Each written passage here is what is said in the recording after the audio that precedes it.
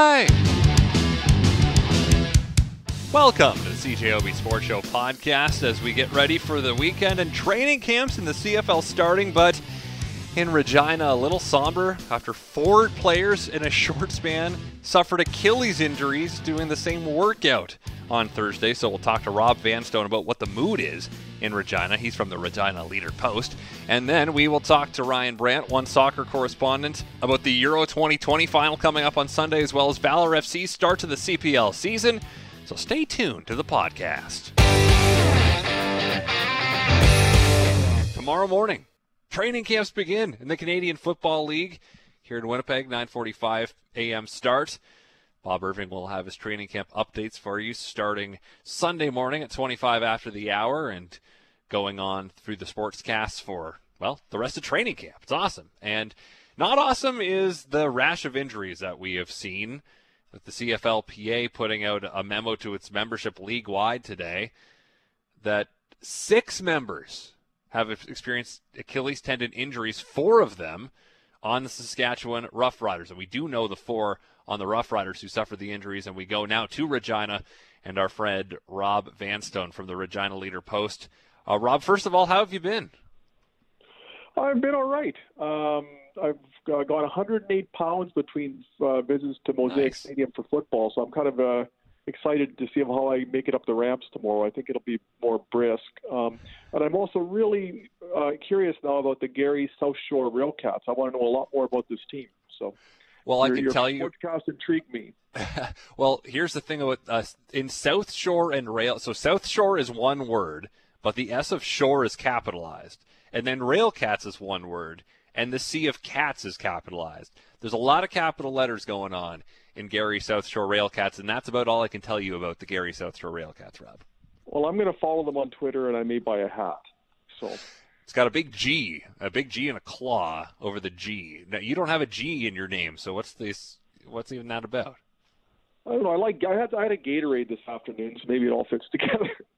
All right, I have a friend named Gary, so I should get him a hat. Anyway, let's talk about. That's okay. That's okay. We're having fun. The situation in Regina. When you learned yesterday that 4 players had suffered an Achilles injury within a span of just minutes, what went through your mind? Well, it was enough, Christian. When you hear the first one name that was reported was Larry Dean. He was going to be their starting middle linebacker and a very good middle linebacker.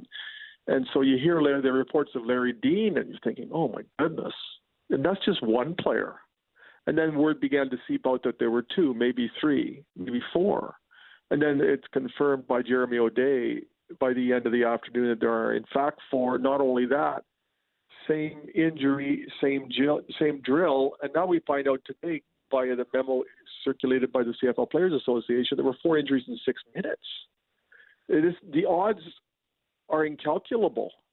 Like, my goodness, I'm just absolutely floored, and I think everybody is. It's really sent shockwaves through the league, even if you don't have an abiding interest in the Saskatchewan Roughriders. If you're a fan, you've got to be worried what training camps are going to be like for the players. And if you're a player or a coach, you've got to be so apprehensive going in. What and how much is this extended hiatus factored into what's happening? The other 3 players, defensive end Freddie Bishop, defensive back Nelson Lacombo, who was a high draft pick, number 2 in the 2021 draft, as well as kind of a depth running back, Jonathan Femi Cole. What was the drill they were doing? Do you know? It's been reported by a few media outlets that they were lifting a medicine ball in the air and then running in sort of a burst of energy. So that's what I've seen. I can't pretend that this is expertise that I have acquired myself. There's numerous sources on Twitter that have uncovered this, everybody from Justin Dunk to Dave Naylor to the Pitfalls podcast in Regina to Arash Madani. So there's various people other than myself who've unearthed this, but that's apparently what it was. There was a medicine ball involved in tossing it in the air and then a quick burst of energy. And so, as you mentioned, then going into training camps tomorrow, I'm sure across the league people are thinking, okay, this has been a super long layoff.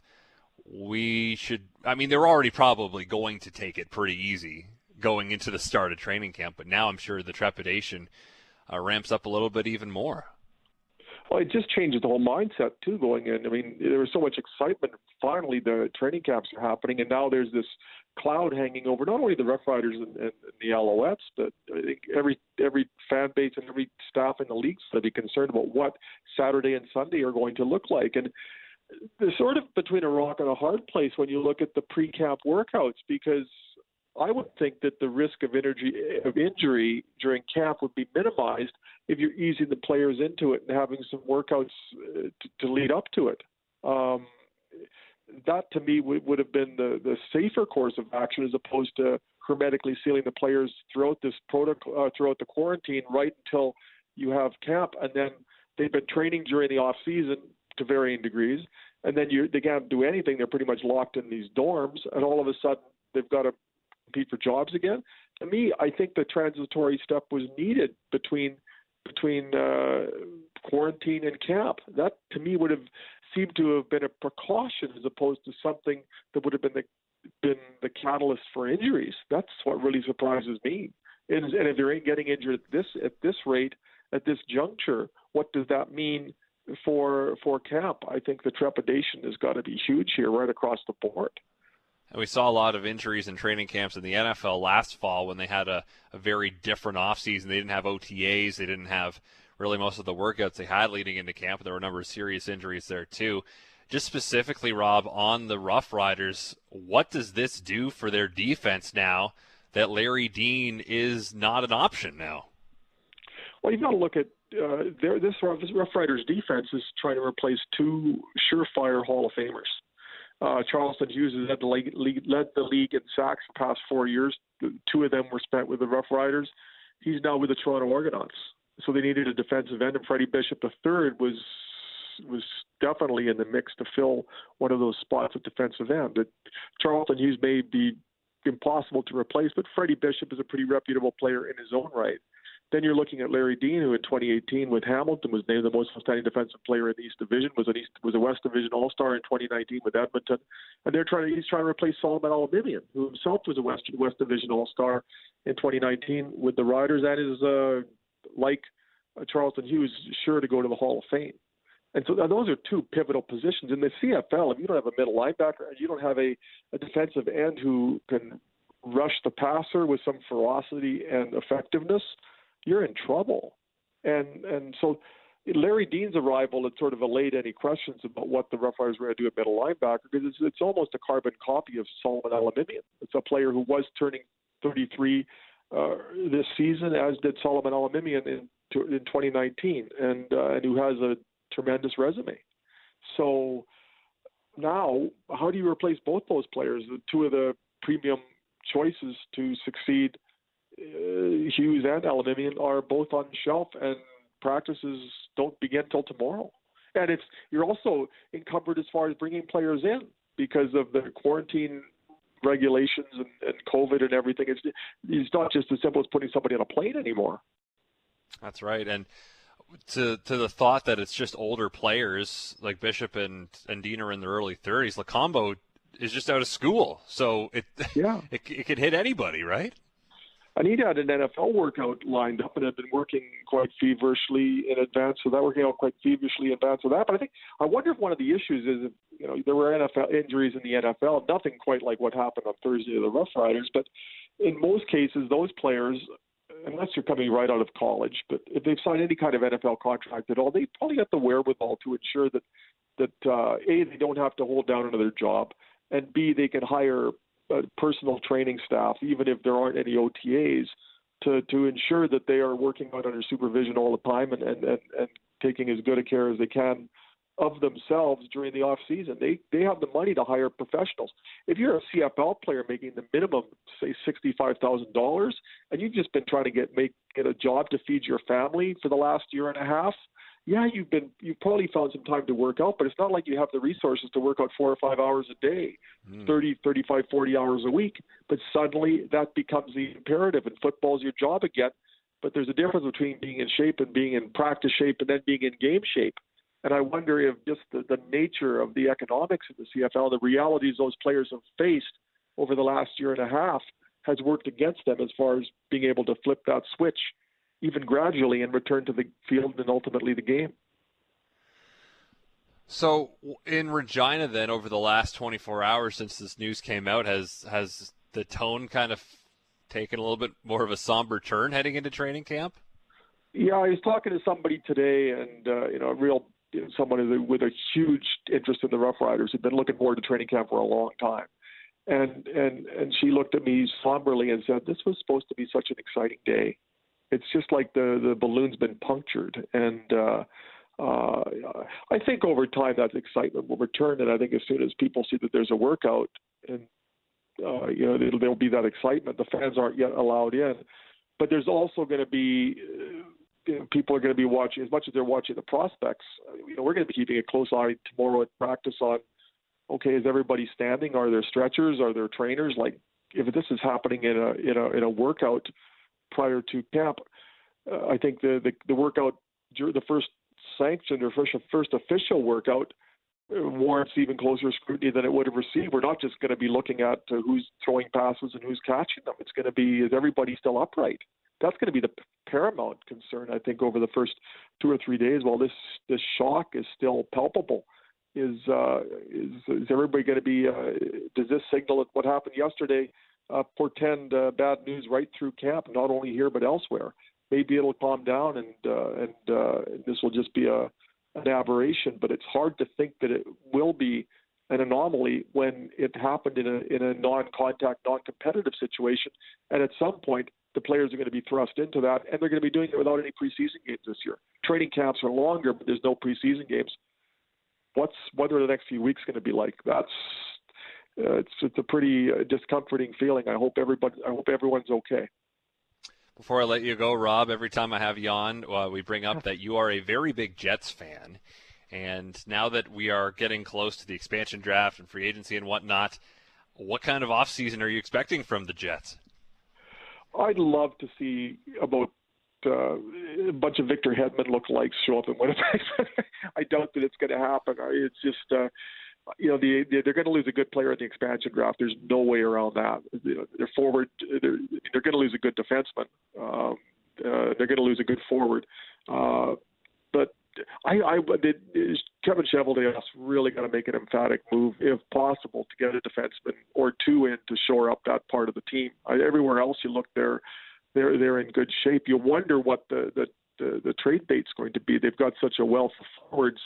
Who do you relinquish in order to get a defenseman who could be that impactful? I've read some reports that are saying Kyle Connor might be that player. You see certain names thrown around. I'd hate to see Kyle Connor go, but if you don't give up a substantial player, you're not going to get one. The defense requires a lot more attention, unless Ville Hunt can suddenly blossom next year, or that's somebody in their chain. But Paul Maurice is a veteran-oriented coach and likes to ease the defenseman in. We're still waiting for Sami Niku's breakout after all these years. So I would think they would have to make a move from their forward core in order to address the defense. Yeah, to get someone like a Dougie Hamilton, I think someone like Kyle Connor would have to go the other way. I don't think that's going to happen, just because I don't think Carolina's going to let Dougie go. But anyway, these are conversations that will be had on CJOB for weeks to come. Rob, appreciate your time, and have fun with training camp. I certainly will. I can hardly wait, and I appreciate your time too, Christian. Take care. All right, Ryan, so at the start of the tournament, we had, you guessed, England would be in the final against France. 1 out of 2 ain't bad.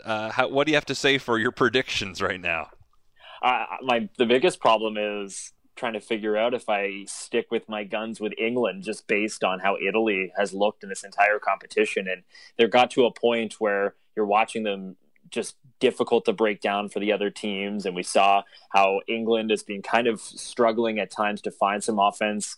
And you think maybe Italy is the best team for sure so far in this competition, but things kind of are also just lining up for England. The way the draw played out, some underdogs in the group stage getting through and setting up for matches. In the quarterfinals, England gets Ukraine. In the semifinals, they face Denmark and just get by on a penalty kick that was actually missed by Harry Kane and eventually finished off. So this is a tough one to call now, and that's where I feel my predictions didn't go perfectly, obviously, but to see England in the final, as a lot of us did expect, it's just the way Italy has played, I think, has caught everyone's attention right now. Well, the fact that they're on a 33-match undefeated streak definitely has a lot of people thinking about them. But how much does home field factor into this, the fact that England is playing at Wembley Stadium here?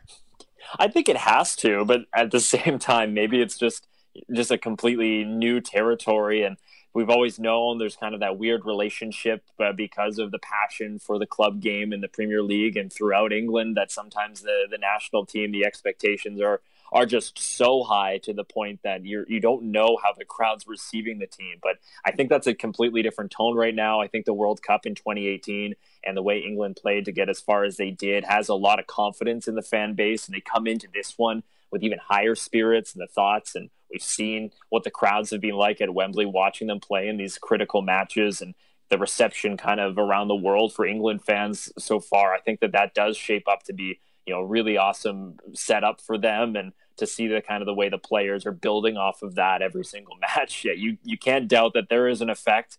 We can feel it here watching it, and it's been kind of nice to just see those kinds of experiences happening again in world football. How would you rate this Euro as a whole, as a passionate soccer fan that you are? 7 knockout stage games have needed extra time, 3 of them going to penalty kicks. What have you thought overall of the product?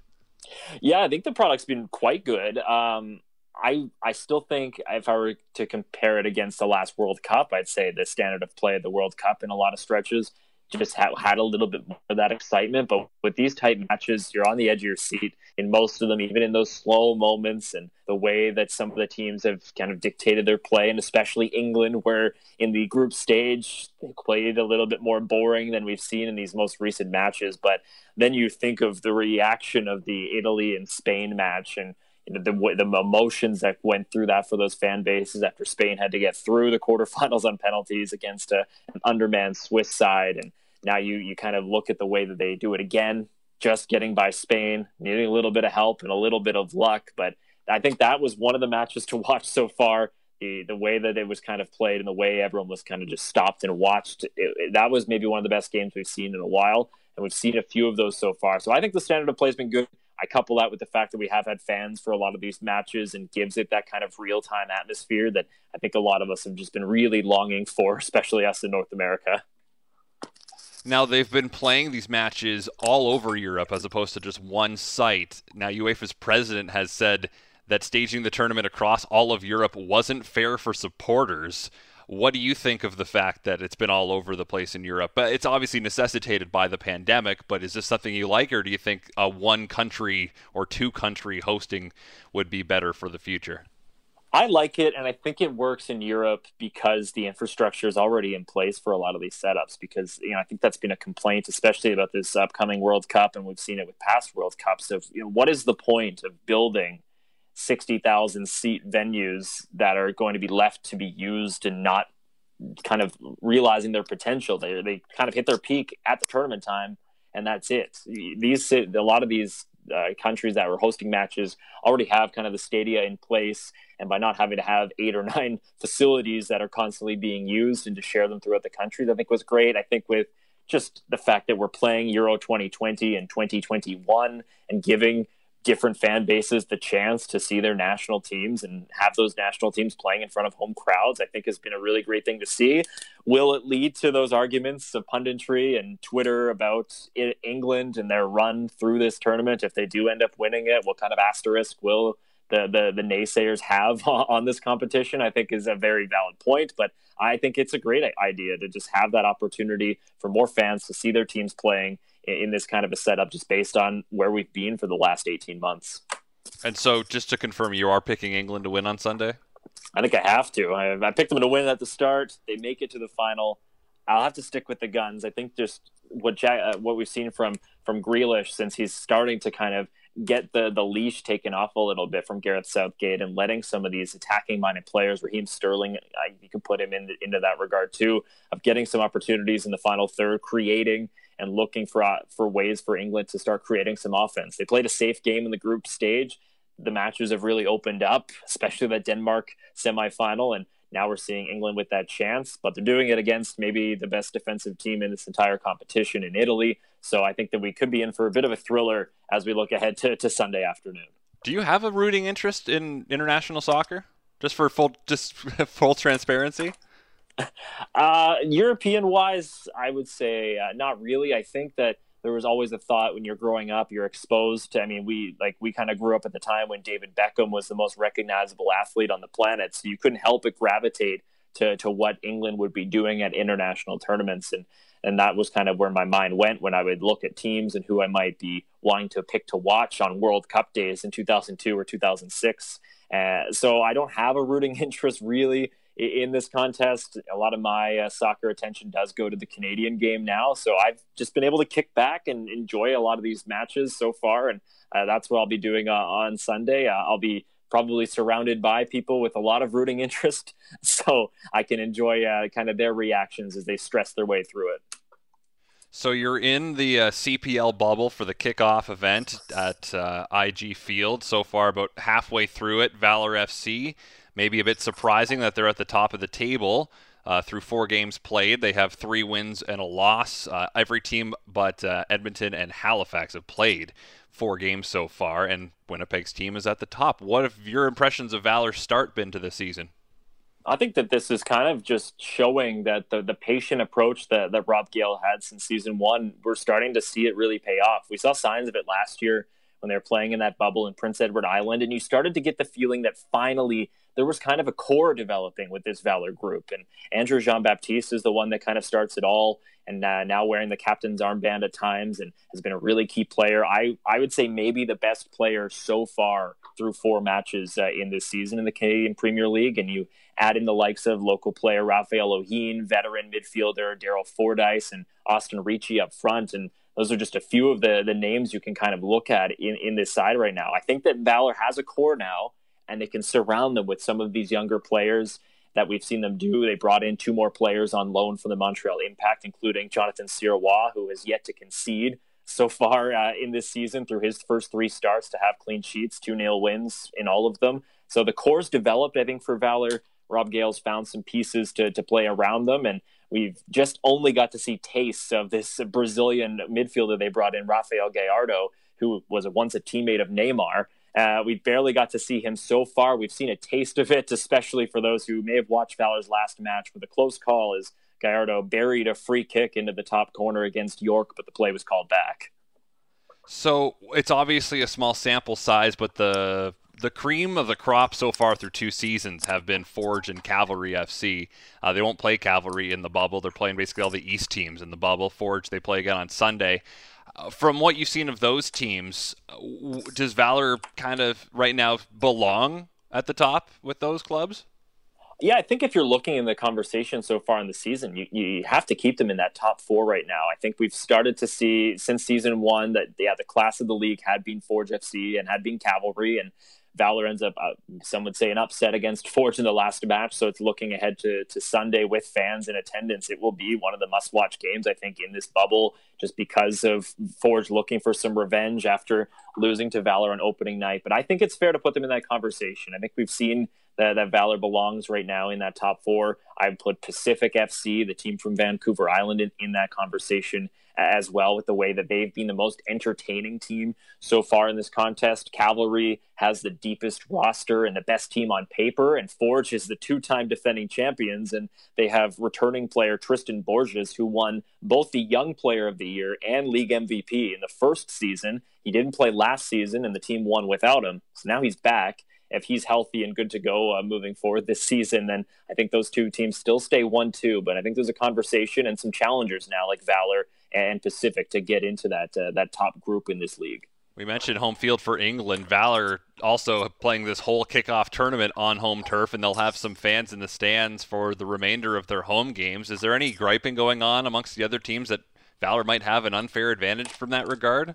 I think that, we know from talking to people in sports, everyone wants to play that underdog card, I think, and that's kind of where the teams have kind of looked at it. But when I ask players, in this bubble about it, even at the time when, and shout out to those Red River Rising fans that gathered in the corners outside of IG Stadium or IG Field before they were even allowed to be inside watching the matches and cheering on, the players I talked to from other teams, they just said it feels more like a real match. Even if they're not there to cheer for them, and they're definitely not here to cheer for them, the noise adds something to the match. You have more of a stadium atmosphere. You could really feel the energy in that first game for Valor, even though there was probably less than 1,000 people there on Wednesday night against York United. I think that by the end of this, we'll be seeing close to that 2,000 person cap, and you'll really feel that energy and hear that noise. And the crowd are definitely making up for the low numbers with the noise that they were bringing. And everyone I talked to just says it feels like a real match, and that's something that everyone's excited about. And I guess for these players that played last year at a university campus in Prince Edward Island, I'm sure playing in a big stadium, even if it is on turf, feels probably like a bit of a step up. Yeah, I think so. Just even combining it with practices and having that atmosphere where you can treat it like a road trip, at least in the regular season. So you have somewhat of a normalcy, and having that atmosphere of being inside a stadium that even if it's usually a opposing ground. I think that there's something that a lot of the teams are taking from that, and it just adds that atmosphere that you feel like you're in this bubble playing in a professional sporting event and getting set for the season. So yeah, I haven't heard any complaints about the venue. Everyone seems to be enjoying their time in Winnipeg so far. Before I let you go, Ryan, the Olympics coming up in less than 2 weeks. Canada's women's soccer team opens its tournament. What are your expectations as we kind of get to the twilight of Christine Sinclair's career here? Yeah, one more medal just be a great way to wrap it up. I think that's I'd still set the target at, to get into the gold medal match would be fantastic for Canada, obviously, but I think you still look at the, just kind of continuing to defend these bronze medals it would be a great success, I think, on this program, as we are seeing, a lot of these stars. Diana Matheson, who scored that clutch goal way back when, it ends up announcing her retirement this week. The Winnipeg legend Desiree Scott will be on this Olympic team one more time. And yeah, getting to see that blend of this new wave of Canadian star players and still having Christine Sinclair out there and doing her thing, still able to score goals at a high level. I'm excited to see it. I'm looking forward to watching those matches for sure. And I think that Canada has a good chance of medaling one more time. Why not? Let's keep it going. That'd be great. Ryan, appreciate your time as always. Thanks for this, and enjoy your time in the bubble. Well, thanks for having me. Well, thank you very much for listening to the CJOB Sports Show podcast. If you like what you heard, guess what? You can hear more every weeknight on CJOB from 6:30 to 9 p.m. Of course, that is when the Jets are not playing, because if the Jets are playing, then I don't have a show, but I'll be part of the pre- and post-game coverage. Anyway, thanks again for tuning in. Subscribe if you'd like. We're available on iTunes and other places, I'd imagine. So farewell until we meet again. So long and thanks for all the fish. So sad that it should come to this. We try to warn you all, but